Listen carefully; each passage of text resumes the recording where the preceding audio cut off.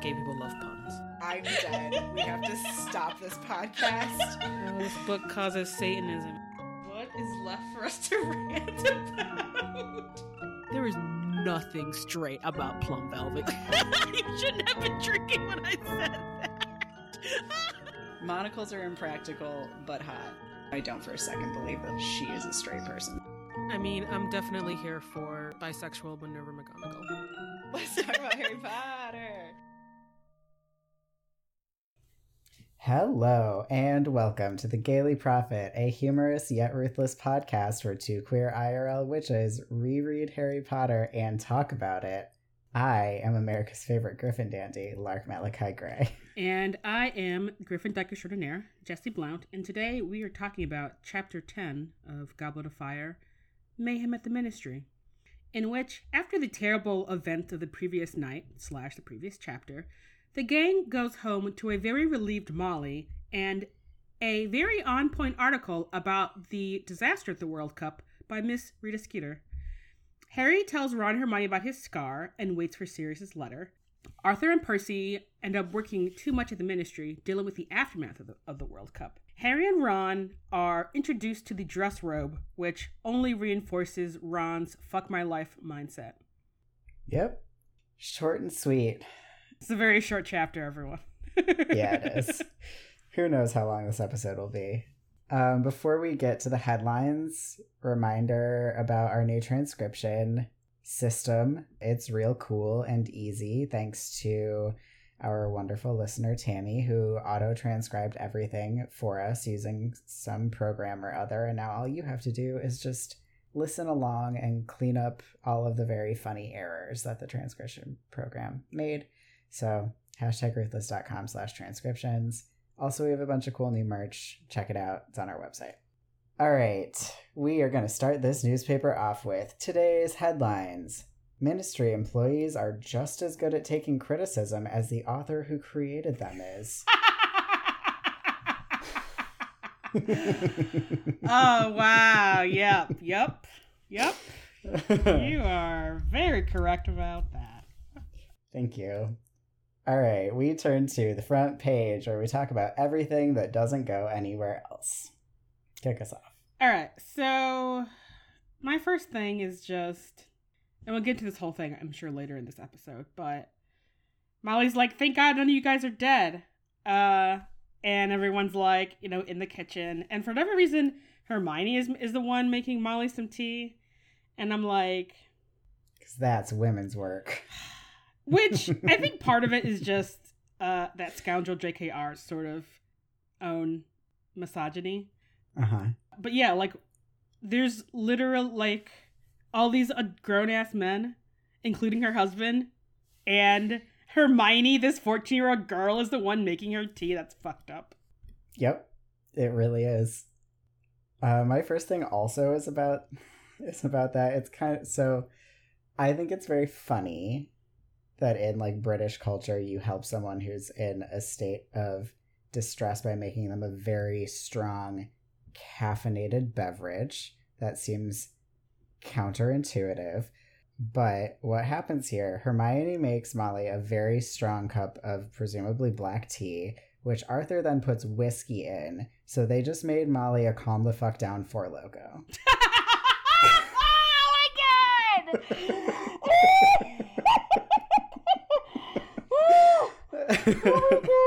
Oh my god, you're right, basically, yeah.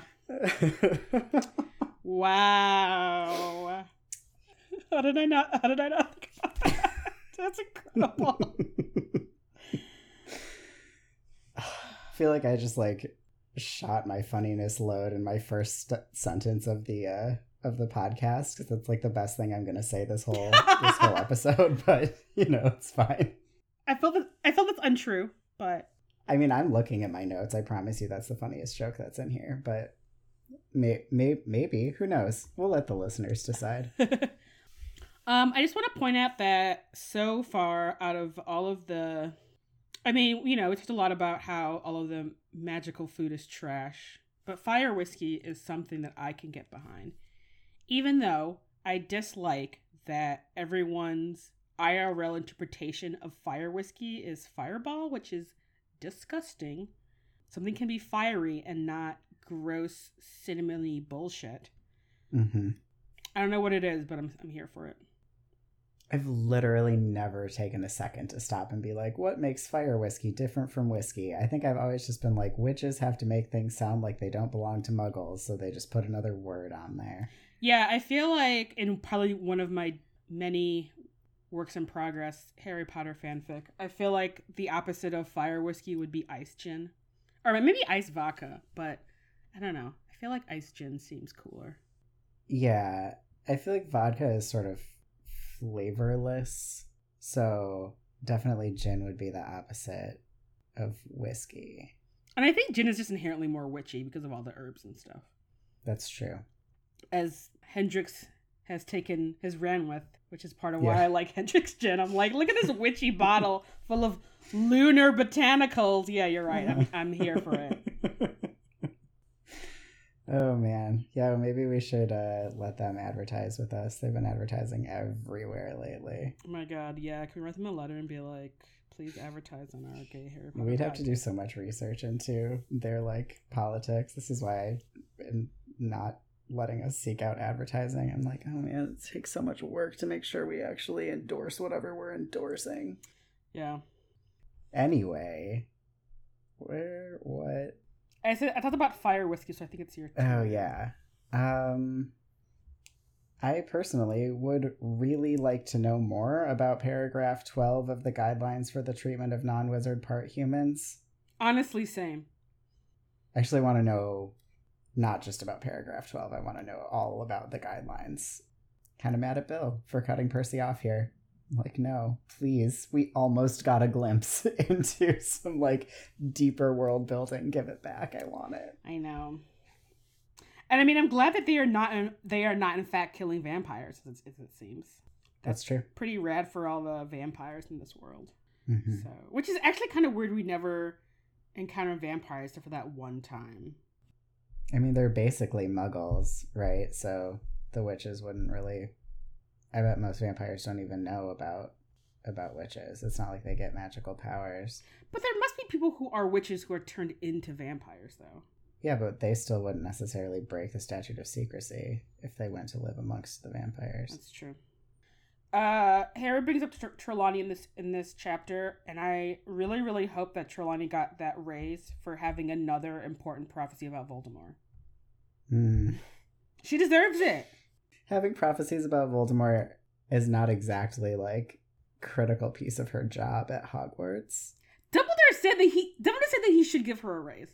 And clearly considering how the education is structured, who the fuck knows how the like teachers are being evaluated? I mean, they're really not, because they're not. Snape and half the defense against the dark arts teacher. So I'm torn on this. I don't think that's a reason for her to get a raise. I think everyone should have a raise all the time, more raises. But I think that Dumbledore giving her a raise for that is like as ethical as Dumbledore employing her despite her being pretty bad at her job because she had a prophecy one time, which I think is not. I think that's not good. That's fair. That is true.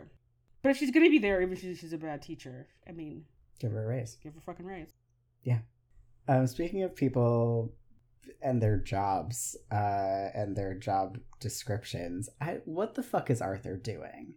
Whatever damage control is taking place here has nothing to do with his department.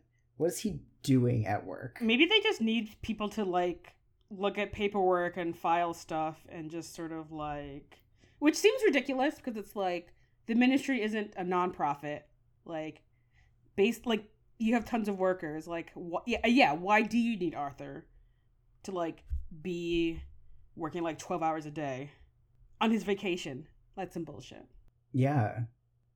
I can't think of a single thing that has to do with his department that they could be doing in terms, because it seems like they're just doing like image control. They're not actually trying to like hunt down the instigators or anything. They're just trying to like make themselves look better. And I guess some kind of damage claims for for a lot of trashed personal property, which can be a pain in the ass. Yeah, I'm sure. That sounds terrible. Yeah. Your turn? Just that Hermione is forever the mom friend. Are you talking about her telling them that they shouldn't play Quidditch? Yeah. Which is like really too bad because I feel like Ron's suggestion of a like distraction that involves being outside is a really good one. Mm-hmm.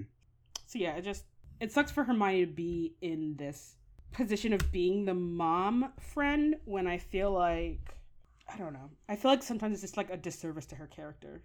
Yeah, I agree. She doesn't deserve this. Yeah, she really does not. So you maybe have this. This felt like a note that you would take, and I almost didn't take it because I didn't want to take it away from you. We see Bill and Ron playing chess. Is this a thing? I didn't have that in my notes, actually. Okay. So, yeah, we see Bill playing chess with Ron, and I feel like this feels like a character building for Ron. Like, it, to me, seems like him and Bill were close when Ron was small before Bill moved out, and probably Bill taught him how to play chess, and, like, they were probably buds. Yeah, I actually have this... I have another moment of this just in another chapter where I feel like the interactions of the Weasleys in this chapter is very good, and it's, I think, a very clear window in what the dynamic must be like, right, when, like, Ron was younger, before, like, Bill and Charlie moved out, and kind of the dynamic of what's going on when Harry isn't around, and thus there isn't some weird crisis or weird thing happening. Because you have the twins, like, joking with Molly, right, and then you have, like, Ron and Bill playing chess, and it just seems very, like, cozy. I don't know. It's like, oh, they love each other. Yeah. Yeah, it also makes sense to me that Charlie and Ginny would have been close. I don't know who was hanging out with Percy, or if Percy always was just like, everyone leave me the fuck alone, I'm reading.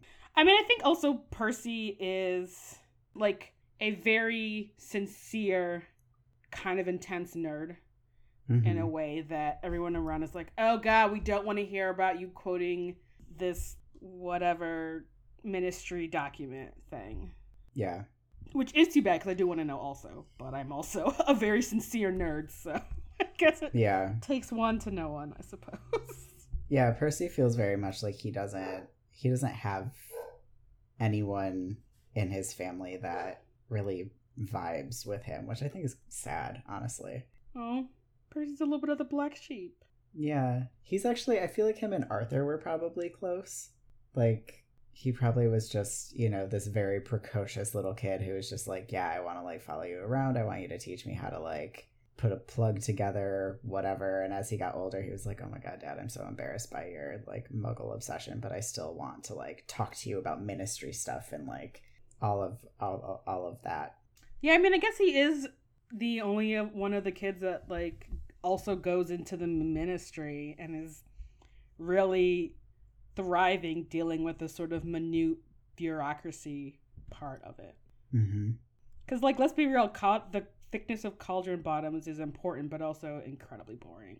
But it's clearly some kind of, like, public safety thing, you know? Right. So, deeply important work that is very It's not like sexy or glamorous, but you don't want people, like, burning themselves because their cauldron leaked some kind of weird crap all over the floor and yourself. Like, yep. Yeah. I agree. I don't remember whose turn it is. Yours, I think. Speaking of the cozy moment at the Burrow, I just feel a little sad that, like, Ginny's laying on the rug, like, taping together her textbook. Why? I mean, I'm just imagining this sort of falling apart textbook that has passed through, I don't know, however many Weasleys to get to her, and she's just like, just taping it together so I can read this, I can use this book in class. And I'm like, oh, I'm sure it's fine. I don't know, I had a moment where I was like, I feel like I taped a lot of my textbooks together, but it was like public school, so that was just like, that was the book I was given at the beginning of the semester. Yeah, so maybe it hits different when it's like her book that she has to take to class. Yeah, maybe she's taping something like funny on the cover or something. That's also possible. It is the 90s. Yeah, the textbook covers. Oh, I love those. Yeah, me too. Even though we weren't allowed to, because I also had public school textbooks that, I mean, weren't mine, so I had to get them back. There were, like, I feel like the ones I was using were, like, sleeves. Like they fit around it. And I think I made at least some of them. It was like a way you could fold it and you just like slip it over. Mm-hmm. It'd be shiny. Oh man, my aesthetic has not changed since I was born. It's fine. All right, do you have anything else in this section? I have a few more things. Okay. I just want to point out that I respect Dungs Fletcher's commitment to the scam of telling yeah. the ministry that he had a 12-room tent with an in-suite jacuzzi, which I want. That sounds incredible. It does. Which actually goes into my next point, which is, how the fuck do witches know what jacuzzis are? I think this is just Scoundrel JKR being not really good at like thinking through her world building and using the word jacuzzi, but also having literally like 2 chapters ago Arthur not being able to use Muggle money, which is pretty straightforward numbers on paper and coins. So you are correct. My last thing, who is the head of Arthur's department, and like what is the like overall department that he is in? Is it magical law enforcement? Like, is he nested inside of magical law enforcement? I guess so. Yeah, he has to be, right? His office is adjoined to, like, where the Aurors are, I think. Yeah. Because, yeah, I was like, I hadn't actually thought about that until today when I was like, Percy mentioned that Arthur should have gone to his department head. And I'm like, is he the head of his own department? Like, who else is doing shit with Muggle? Like, what? And then I'm like, oh. It's probably Amelia Bones is probably his boss, right? I guess. That would make sense. Because I don't know what else he could be besides law enforcement.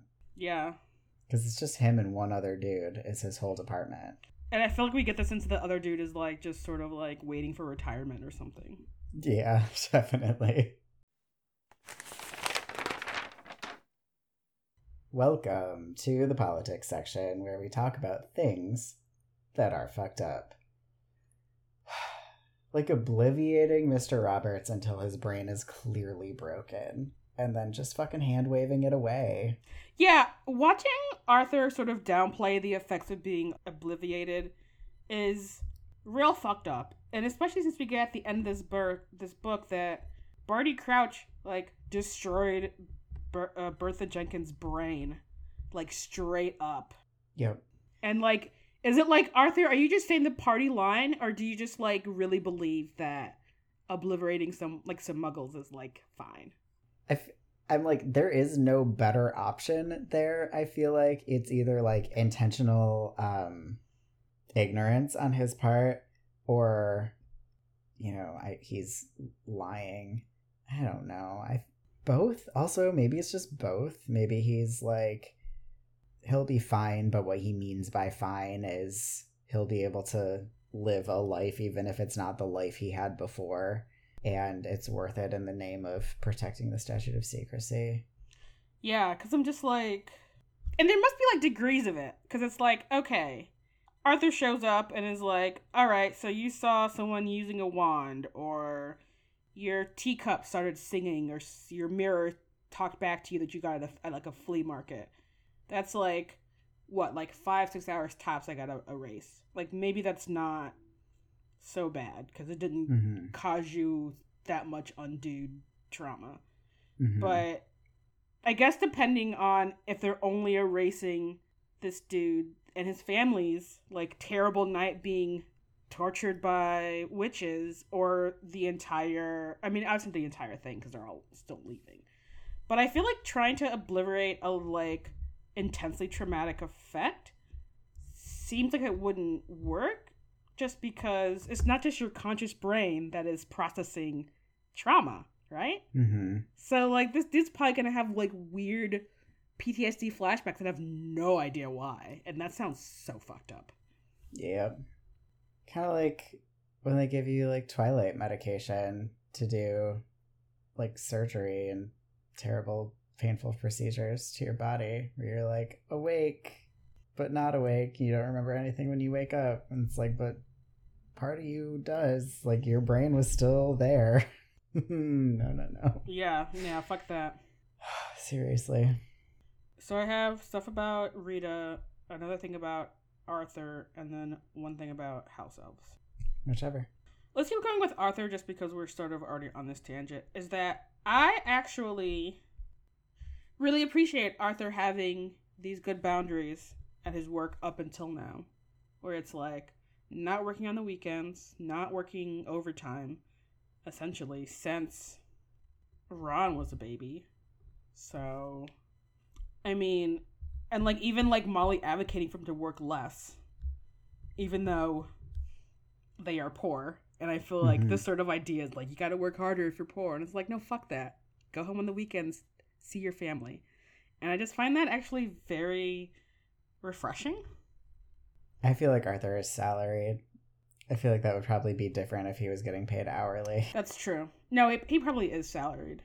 But even more reason than to not work late hours. Go the fuck home. You're not getting paid for that time. I agree. Absolutely. I don't know. I'm just glad glad they're kind of like in agreement about that, you know? And like Arthur isn't the kind of shitty husband trying to avoid his family. Like he loves his family. Yeah. Yeah, for sure. But it does bring up the question then, who is dealing with muggle shit on the weekends? Is it Perkins? That doesn't sound great. Interesting. Yeah, it's not like they can just be like, that'll wait till Monday. Yeah, I guess it must be. This really does seem like a department that needs like one more person. Or Perkins was like, I don't mind working on the weekends, you know? I mean, if you have a life where like the important people in your life that you spend time with are also flexible, then I feel like weekend is just whenever you decide to take time off. Yeah. Maybe he's like rolling in the office at like 2:00 and is like, cool, I got the night shift. See you tomorrow, Arthur. Yeah. Okay, so I feel really bummed out when I think about the fact that Molly has this moment with the twins where she's like, I yelled at you and like, what if you had died? And I don't think she actually like learned anything from that. I don't think she came away from that being like, I should work harder to embrace my children as they are, because I want to make sure that our relationship is as good as it can be. And as long as they're not hurting anyone, I should let them be who they are. And with the wizard wheezes, there is risk of them hurting people, but that wasn't really what she yelled at them about. She yelled at them about being bad at school. So yeah, it just bums me out. I actually do wonder about that, since the twins joke about it later this chapter. But like, that might be a front also, if they're like so used to being like the bad children of the family. She might be having a moment with them, but we see her bugging Bill about his hair in this chapter. So That's she true. clearly hasn't overall learned to let her children be who they are and not spend her precious time and energy trying to change them. Yeah. Yeah, I know. I wish like Molly had like a hobby or something that was just not her children. Mm-hmm. All right. Let's talk about Rita Skeeter. I don't remember if this is our first mention of her or the second mention of her. I think this is either the first or the second, but it's the first meaningful mention of her. Right. And I feel like even though Arthur and Bill and like Percy are complaining about Rita, I feel like 3 out of the 4 things that they're talking about are in fact on point and correct. Like the fact that she wrote an article about, and this is actually quoted that Mr. Weasley was reading, Ministry blunder, culprits not apprehended, lack security, dark wizards running unchecked, national disgrace. This all seems like a correct assessment of what happened at the Wizarding World Cup. Yep. My note literally lists each of those and is like, check, check, check, check, check. Yes, Rita Skeeter has nailed it. Yeah, like these aren't alternative facts. These are actual facts of what's going on. And I also feel like, so her second commentary is Percy is annoyed about her comment about worrying about bureaucracy over killing vampires, which, yeah, like, vampires don't need to be killed. They're clearly chilling and doing their own thing. It's fine. But I feel like an assessment over... And I mean, again, cauldron bottoms are clearly some kind of public health issue. It is not a great look for her to be including that in sort of a commentary on bureaucracy. But let's not pretend that, like, IRL journalism don't do the same thing and worse to sell papers or to get clicks or whatever the fuck, you know? Like, I don't think that she is out of line with the journalism that we're getting from her. It just seems very on point for someone in the media. Which, I don't know if that's... I mean, maybe that's not a great commentary, but I don't think she's the sort of villain that she's portrayed as. Not yet.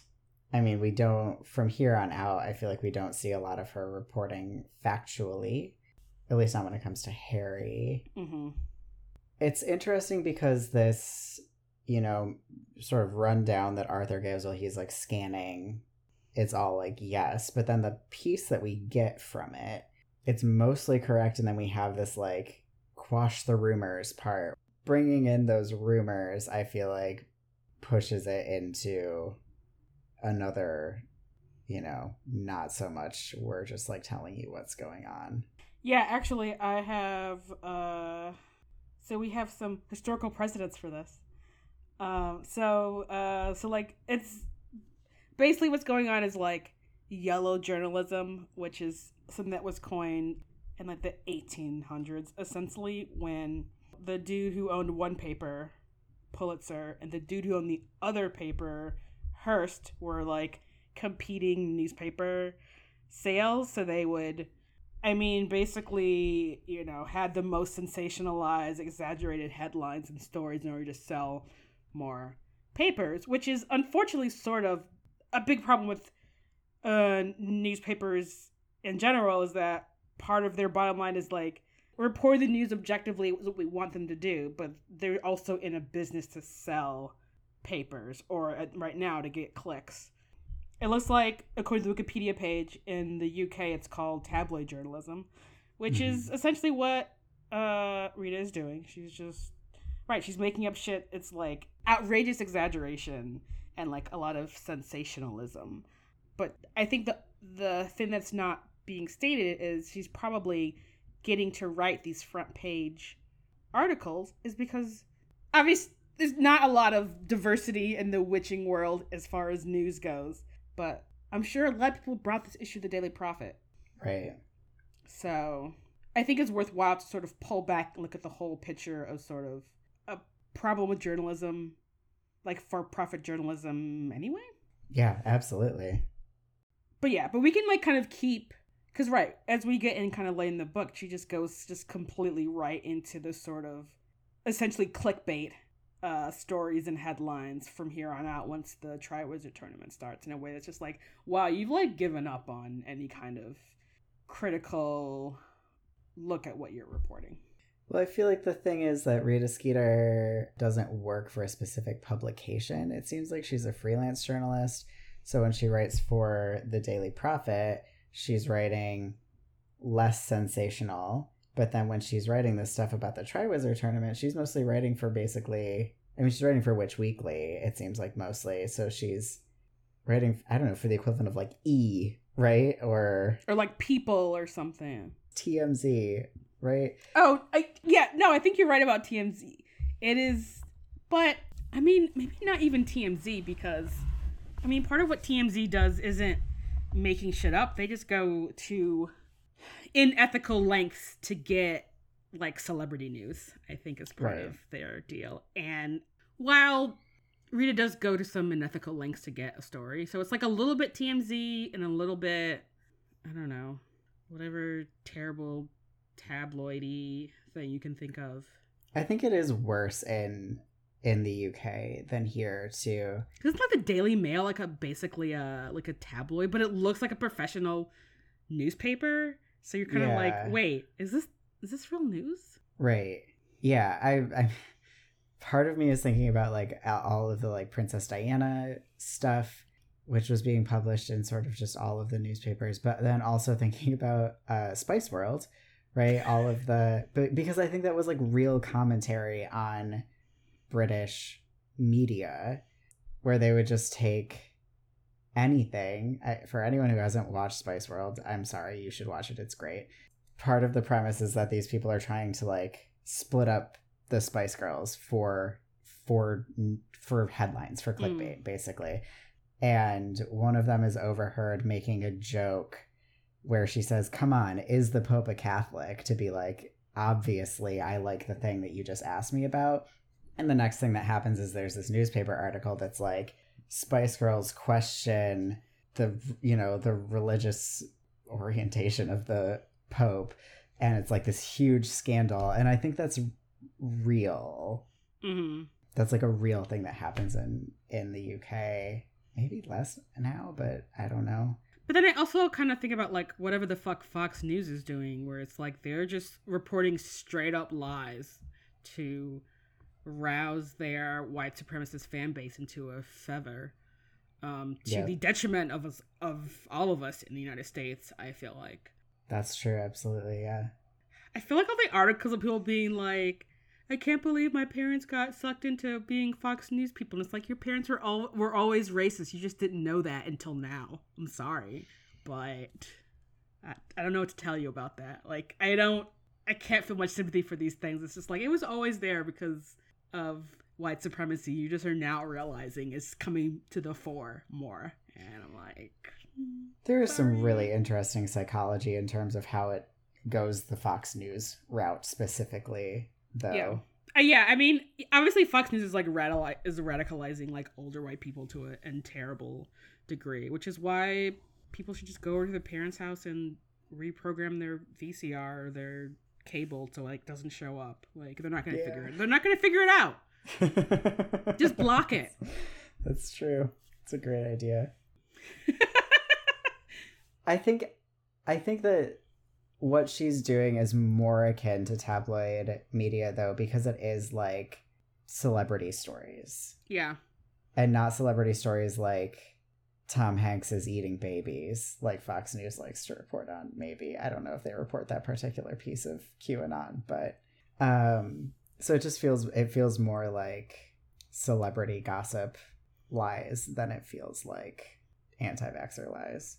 Yeah, I mean, basically what she's doing for the Triwizard Tournament is just straight up Brat Pack level teen heartthrob, like tabloid journalism. Yeah. Welcome to advertisements, where we ask you for money and then make you laugh. All right. In these dark times, laughing at silly jokes about fictional characters' sex lives matters more than ever. That's what we here at the Gaily Prophet believe, and that's why we are dedicated to bringing you the best, silliest, horniest content we can. If you appreciate the work we do here, consider supporting us. There are several ways you can do so. You can leave us a rating and review on iTunes like Ezra Vickberg and Theoretically Theo did recently. You can join our Patreon in exchange for tons of great bonus content like Jessie G and Elizabeth Stringard recently did. You can buy our merch, and you can make a one-time donation through our website. Big thanks to those who have donated to our work so far this year. I'm going to mutilate all of your last names, just heads up. Stephanie Boris, Emily Kaczynski, Jessica Gardner, Emily McGavern, Krissa Nakos, Andrew Rosenbaum, and Aubrey Butte. Next up. Ring ring, what's that sound? Why, it's the sound of a strange communication device known to muggles as a fucking telephone. Telephones are everywhere, including the cabin of Mr. Roberts, the site manager. And by using a telephone, you can contact loved ones to let them know that you aren't dead after something terrible happens. Try a telephone today. It just may save your marriage. Oh my god, this actually ties really well into my first editorial point, which too. It might be your first editorial point. Yes. All right. Welcome to editorials, where we rant about fucking telephones. Please kick us off, Jessie. I just am annoyed that Arthur did not think to tell Molly somehow that they are okay, and part of this is, I'm sure her clock was at fucking mortal peril for half of her kids, and then 4 of her kids, fucking lost.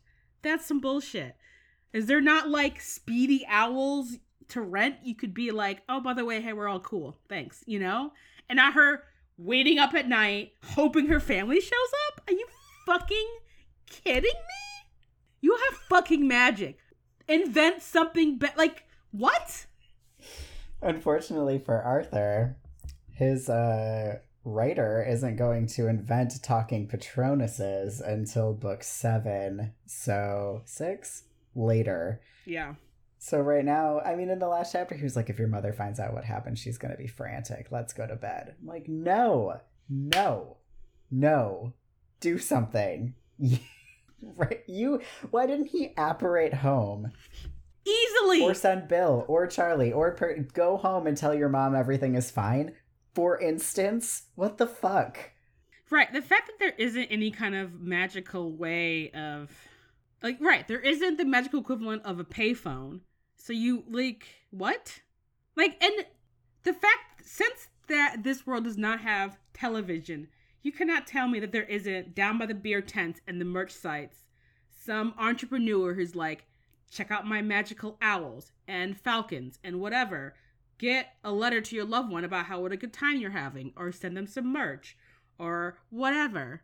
Mm-hmm. That is a lie. That's definitely there. Arthur, I know you're fucking broke, but Bill is rich, so have him pay for an owl to fly to your house and be like, hey, we're okay. Yeah.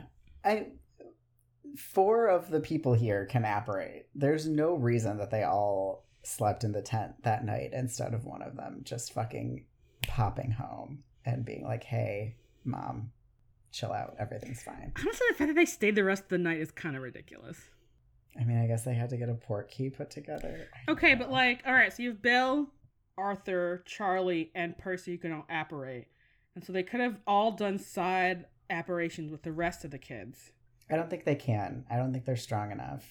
You have to be super powerful to do Really? side-along apparition. This is like a cop-out JKR, scoundrel JKR. But I mean, that's just like deductive reading on our part. Like, this is something that we've talked about a couple times, because no one that Harry knows has ever done side-along apparition. that's true. So It's for Dumbledore. just him with Dumbledore. So, Yeah. like, I don't Yeah. think most people can do it.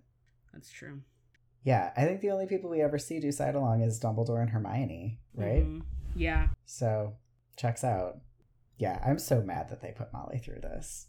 She was just enjoying her, like, wine bath time, and she wakes up and she gets the fucking paper at, like, 7 a.m. and is like, what the fuck? Yep. Or she looks at her clock at 6 a.m. and is like, what the fuck? And then she gets the newspaper and is like, terrible things happen at the Quidditch World Cup, and she's probably freaking out. And what's she Yeah. gonna do? Fucking nothing.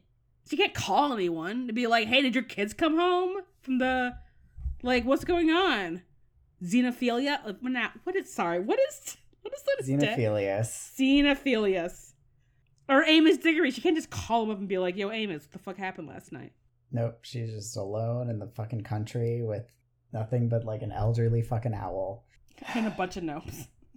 Yeah. And a ghoul. Yeah, I hate it. Yeah, it's not great. Also not great, Hermione being so really unreasonably and rudely rude to Harry when he brings up Trelawney's prediction. Like, he's being very vulnerable with her and Ron about his fear around this dream that he had. You know, he's like, I don't know, I think it might be real. And then he's like, and then this prediction, she's like, fuck off, Harry. Just so dismissive. I don't like it. Especially considering all the things that Harry's putting together. I'm just like, you don't need any divination tool to figure out this is a sign.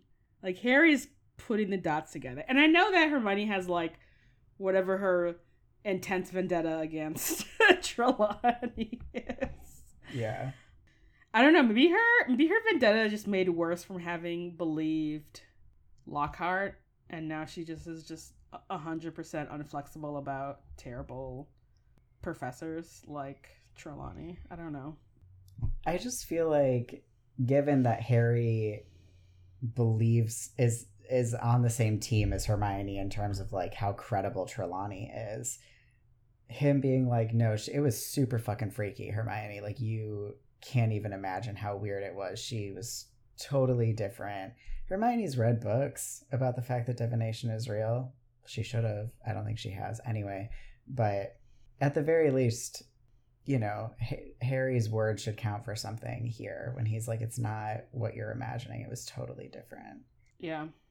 It is hard to break through the rigid thinking that I believe Hermione's kind of like thought process is. So I guess I just think that even if she does feel that sense of like psh about it, she should still be more tender with Harry in this moment. yeah. I feel like you can be dismissive of a piece of someone, like something that someone is saying, without being hurtful. Yeah. She actually very deftly changes the subject just moments later, and you could have actually just skipped to that part without hurting Harry's feelings first. Yeah, that's true. What do you have next? Do you feel like talking about dress robes? Sure.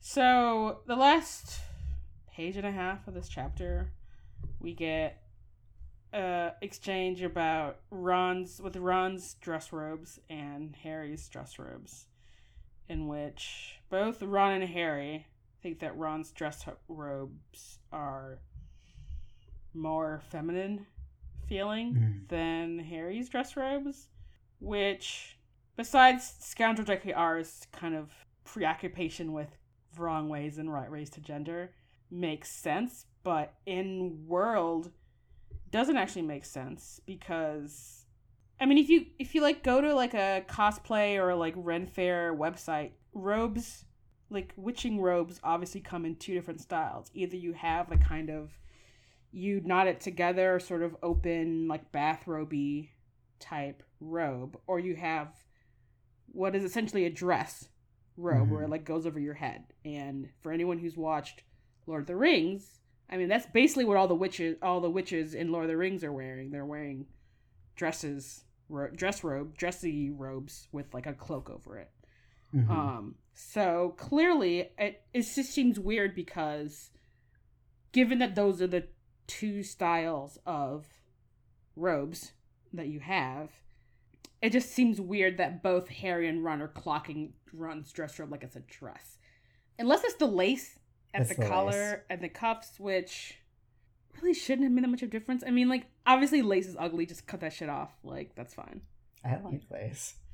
I like lace, but like I never like buying underwear with lace, or correction, women's underwear with lace, or if women's underwear had like a bow, I'd always immediately cut it off. So I'm like, what is this fucking bullshit? I'm with you on the bows. I think lace is hot. Not what's described on Ron's dress robes is the wrong kind of lace. Yeah, I also think lace is hot. I think that, right, the lace that Ron is describing sounds gross. Yeah. And it just seems weird that, like, and so maybe it's just the lace, but I'm kind of like, this cut of robe shouldn't be this foreign. But yeah, it's just a weird, like a whole weird unnecessary passage about like, so it's said about my dress robes, and it's like, just cut off the lace sounds gross, just cut it off. Yeah. You can get some scissors, you don't even need magic. But he does it with his wand and it ends up looking terrible. He sure does. Like a fool, but they probably don't actually have scissors at Hogwarts. Wow, they don't have scissors at Hogwarts! How are you gonna make paper heart like Valentine's? A severing charm or something. I refuse to believe there isn't. I refuse to believe that like Dean Thomas, certified artist at Gryffindor, doesn't have a fucking pair of scissors in his shit.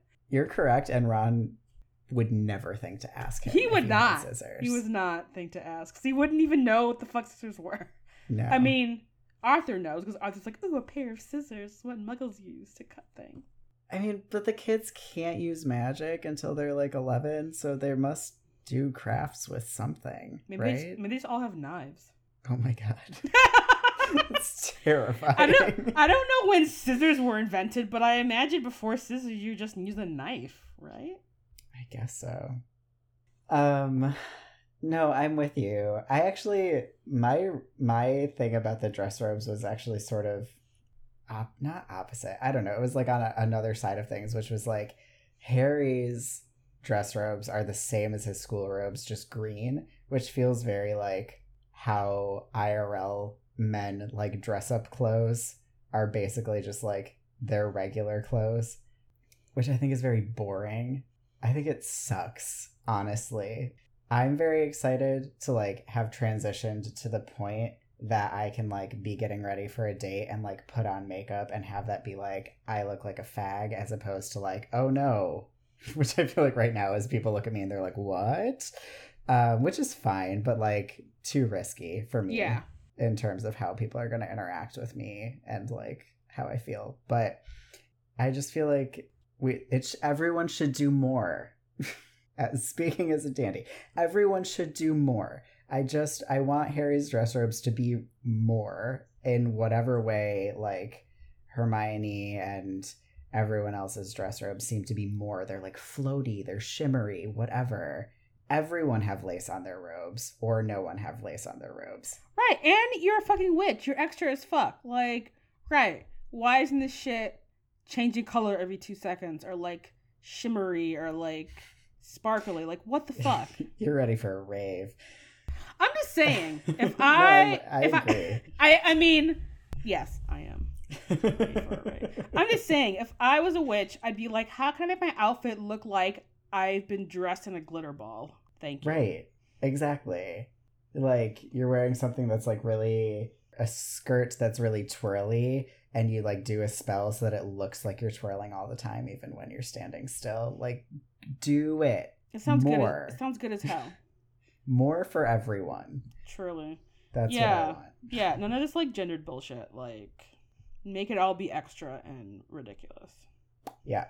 And I feel like, harkening back to your Lord of the Rings reference, if Gandalf was like getting ready for a date, it would be the most ridiculous. Hell yeah. Like, right, color change. I mean, fucking Saruman's like cloak of many colors is the most extra shit. And of course you're gonna be like, listen, let me show you how magical I am. Look at this fucking cloak of many colors. And I'm like, you know what? Yeah. Yeah. Sounds great. Exactly. Yeah. Exactly. Yeah. Clearly the whole like his grand ensemble was he's like about to do some like messy, dirty shit with some hobbits. Not right. a euphemism.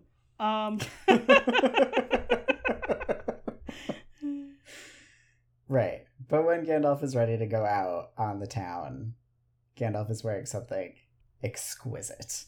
Hell yeah. And on that note, okay, oh no, I have one more thing.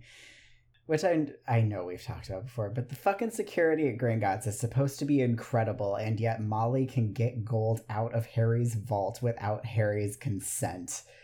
It's easy as hell to rob Gringotts. You just go and say, I need to take this thing out of this vault. Yeah.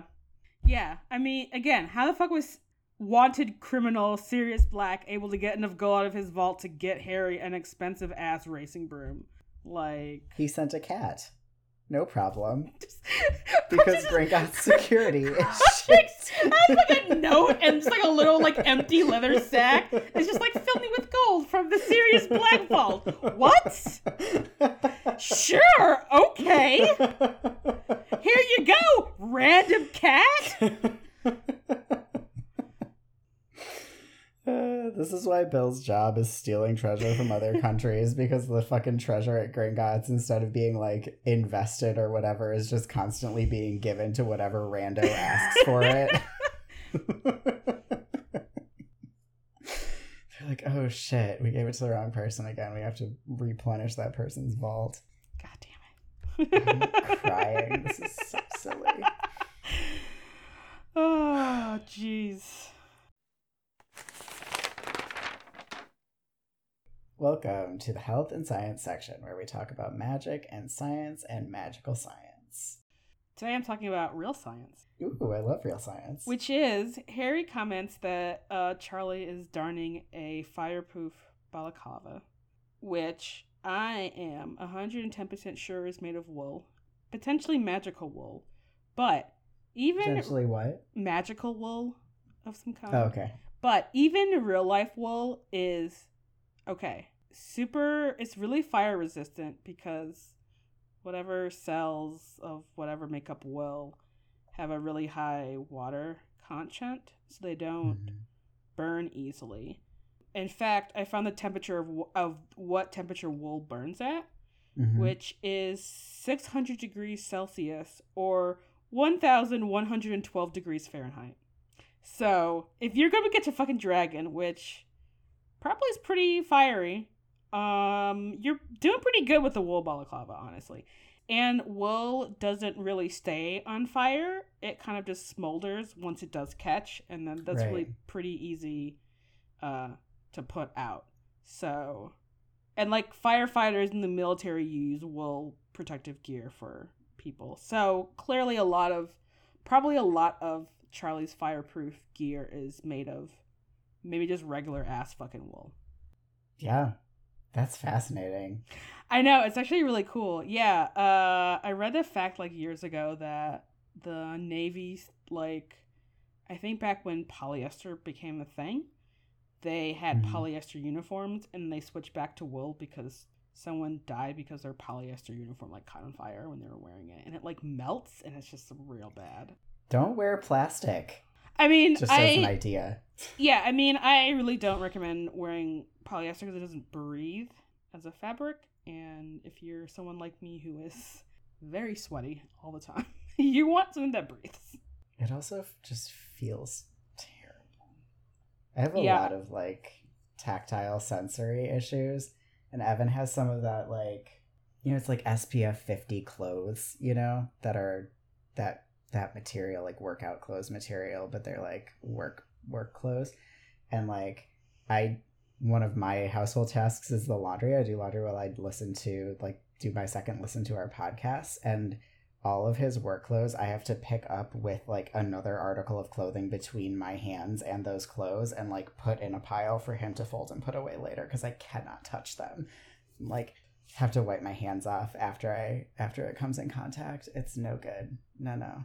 I get that. I don't have many like tactile things, but I feel like the ones that I do have are often about artificial polyester, polyblend stuff. Yeah. So yeah, I mean, I don't have any problem with any kind of natural fabric usually, but yeah, something about the way that, right, athletic shirts or like fleece or just like crap like that, that's just like, ugh. Yeah. I want to talk about Molly's clock. Did we talk about all of the points that you had? I did. Yep. I only had the one thing about wool. Cool. So I have a question about Molly's clock. Does her fucking clock, do all of her kids currently at Hogwarts' hands on this clock at some point during every fucking school year turn to mortal peril? Yeah. That's terrible. Actually, I feel like I hadn't thought about that until you brought this up. Every year, Ron must go home and Molly's like, what the fuck happened? Why was my clock at mortal peril at 11:30 at night when you should have fucking been in bed? Right? Because it's almost always at night, I feel like. Yeah. Except for maybe, I don't remember if them going to the Chamber of Secrets was at night or not. Maybe? I think it was. I think so too.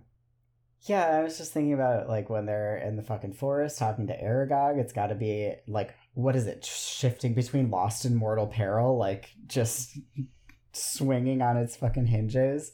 So it's like both. He's both. Does it spawn a new Ron hand so that he's both lost and in Mortal Peril? Like, just, what a terrible clock to have, honestly. I would not want this clock. I would not be able to stop looking at it if I had it the way that my anxiety works, and then I'd just be like, oh no, I'm incapacitated, this is the worst. I feel like Nicole would want this clock because I had to turn on like the Find My Friend so she could like know where I'm at.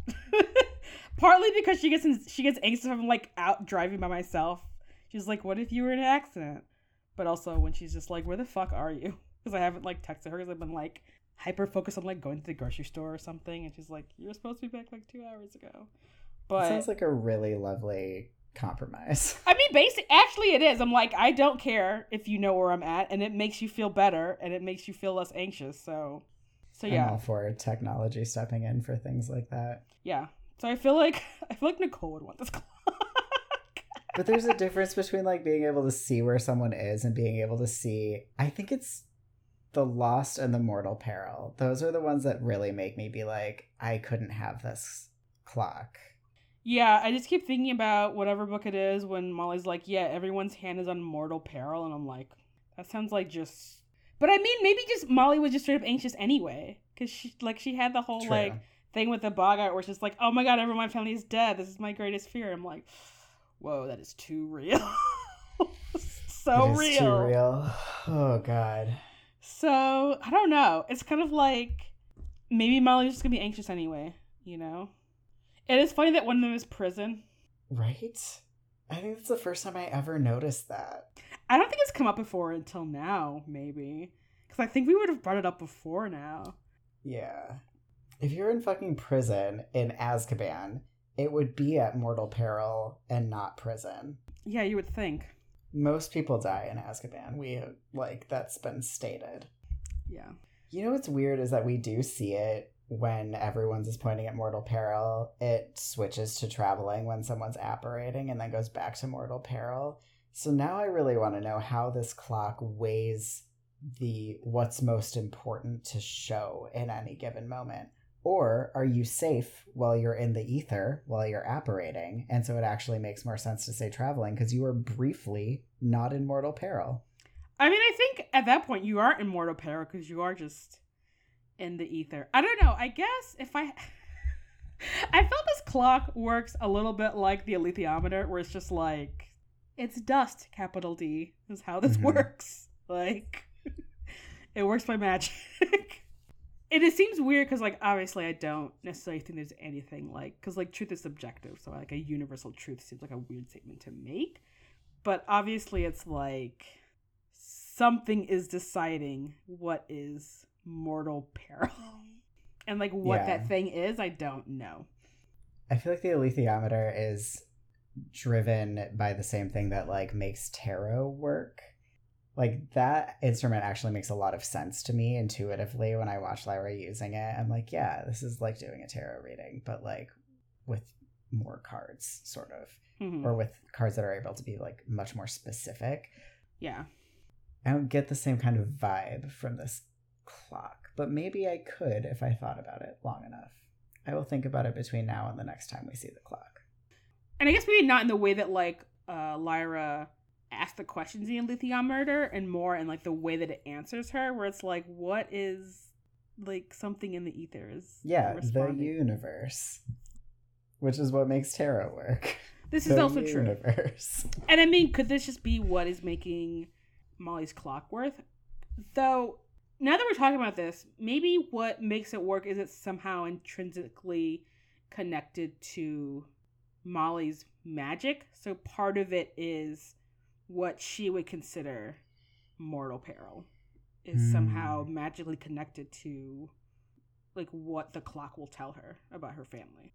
Maybe it's about the state of the person, like how they're interpreting their situation. Mm-hmm. So the clock is like, find my friend plus mood tracker plus health, whatever it is with the Apple iPhone when it has, like, the, like, your heart rate and blah blah. Yeah. All right, cool. One more question. So howlers, apparently, I mean, we know that they, like, go off whether you open them or not. Apparently they get, like, louder if you don't open them sooner or something. But apparently they explode in a way that can cause a fire, which is so dangerous. You have no way of knowing whether the person that you're delivering it to will be home when it's delivered. So you could, like, burn someone's house down. And I get that you're mad at whoever you're sending a howler to, but, like, Molly sends them to her kids. So I think that people don't use them with the level of discretion in their decision making that they maybe should if this is something that could burn your house down. And then more importantly, maybe, so it's like if you don't open it fast enough, which means from the time of delivery to when it deems that you should have opened it, which apparently doesn't have anything to do with whether or not you are present with the letter. Yeah. Does that mean that the owl puts the letter down and then, like, clicks a button, like initiate? It's like a delivered interesting email is sent to the howler and it's like, cool, starting timer now. Maybe it's, like, spelled to, like, the timer starts once the owl, like, lets go of the letter or whatever. That's a really good point, because as I was thinking, I'm like, why doesn't anyone just have, like, a box to put the howlers in so they don't burn up the shit on your desk? But right. yeah, it's real weird. Because, like, if it's not somehow initiated by the owl or the lack of owl, like something having to do with, like, the idea of being delivered, there's a real risk that owls have been exploded by howlers that weren't delivered as quickly as the person thought that they would be. Oh no! Right? I dislike that. I dislike that thought completely. Why do howlers even fucking exist, honestly? That's the question. These are terrible. They're so terrible. And how are they just legal for you to just sell to any rando? Like, are you what? Oh my god, right?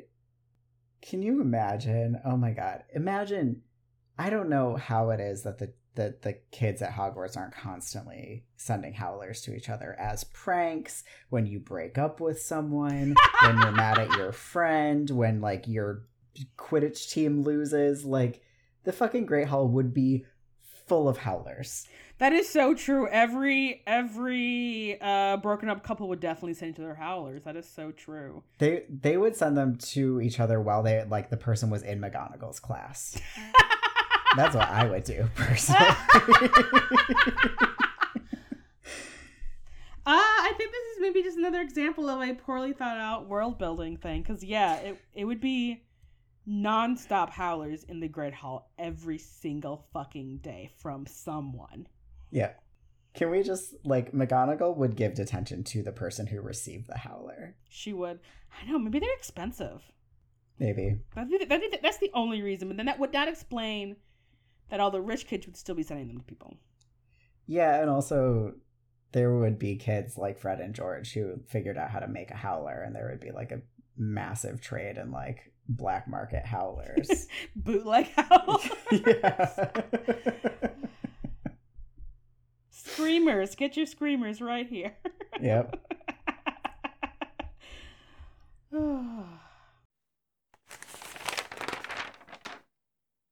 Thank you for listening to this episode of The Gaily Prophet.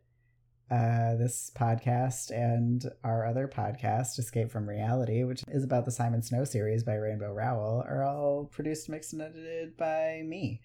Also, a lot of our merch is also designed by you. That's true. I live and breathe this work. That's all I do. Which is a good thing. I like it a lot. Thank you, everyone, for making that possible for me to do. All right, yeah. You can find us on the internet at our website, #ruthless.com. And you can find us on Twitter and Instagram at The Gaily Prophet. You should definitely follow us there. We are always posting fun things. If you want to find me on the internet, you can do so on my website, which is larkmalachi.com, or you can follow me on Instagram at larkmalachi. You can find me on Twitter at Jessie_Detroit or on Instagram at Live from Detroit, and then you too can look at my stories of whatever foster cat I am currently fostering. Consider this my sincere endorsement for this content. It's very good. The music in our theme song is by Kevin MacLeod. Our show art is by Theo Julian Forrester. And until next time. Unions. Sensationalism. Fake news.